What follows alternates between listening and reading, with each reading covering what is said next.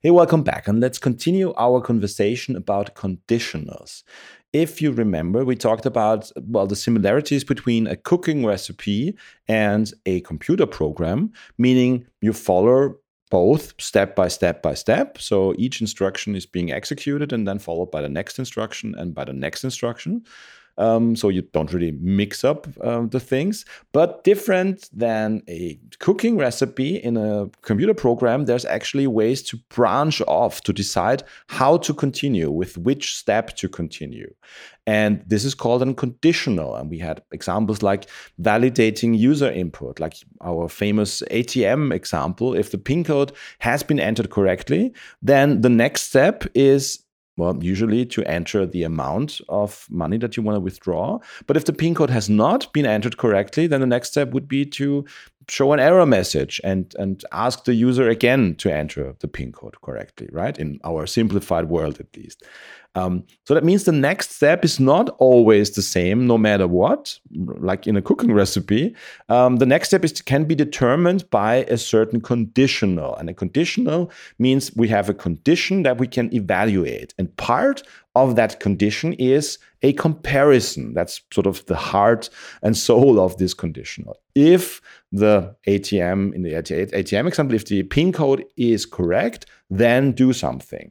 And let's talk about what kind of conditions we can define there, we can use there. And I was hinting at it already. If the ATM PIN code is correct, means if it's equal to the correct code, if the PIN numbers that have been entered is equal or are equal to the PIN numbers that make up the correct PIN, then continue and sort of spit out the money or ask for the amount to be withdrawn. Otherwise, maybe ask the user again or do something else. So the comparison there inside that condition is checking for equality between the entered value and the expected value, right? We check whether the PIN code that we entered is equal to the correct PIN code. And that, of course, means that we somehow have to know the correct PIN code, but it's coming from some bank system and it's really of no concern to us right now. The important thing is we can sort of compare the equality between these two variables. We have one variable storing the input from the user and another variable storing the correct PIN code, the actual PIN code. And then we can check in our conditional if the value in the one variable is equal to the value in the other variable, right? If the entered code is equal to the actual correct code. So one type of comparison that we can use in these conditionals is for equality. We can check whether two variables are equal.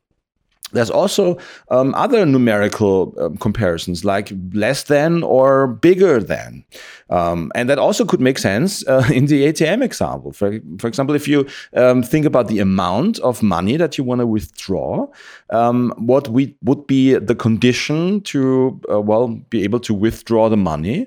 Well, probably your current balance has to be bigger than or at least equal to the amount of money that you want to withdraw, right? So I'm entering the amount that I want to withdraw in my ATM here. And then the check is, the comparison that's being made is if the variable storing my amount that I want to withdraw is less than my variable storing my current balance, right? Or you can sort of switch it around and say if the balance is bigger or at least equal to the amount that I want to withdraw, then we can allow the withdrawal to take place, right? Then it's cool, and otherwise we will probably show some error message or whatever. Another example, you could use this less than or bigger than, are when you are entering a password, when you're registering somewhere your account and you have to supply a password, then this password has to meet certain conditions, certain criteria. And one of them is probably the length of the password. A password with maybe two numbers or two letters is probably not sufficient enough, not long enough. So the check could be of the length of your password.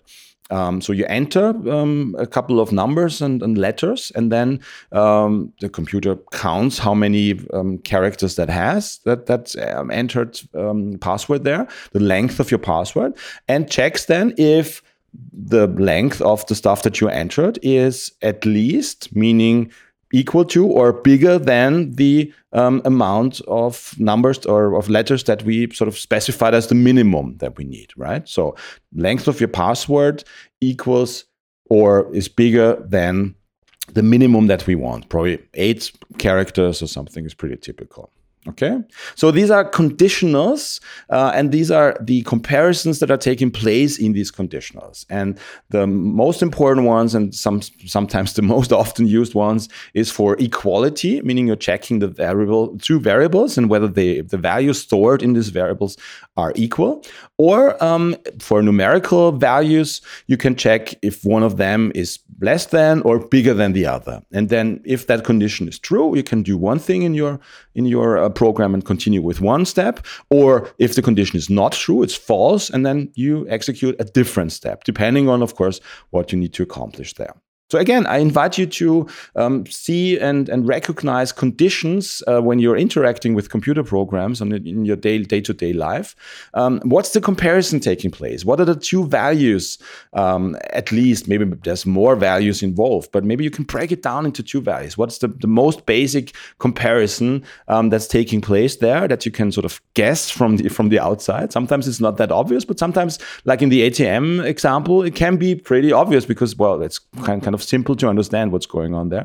At least what the check is, not of course what's taking place in the background in the computer systems in the bank there. But it's not important for us. It's important to understand the basics, and the basics are: is the PIN code equal to the correct PIN code, and is the amount that I want to withdraw less than or maybe equal at least to the current balance of your bank account.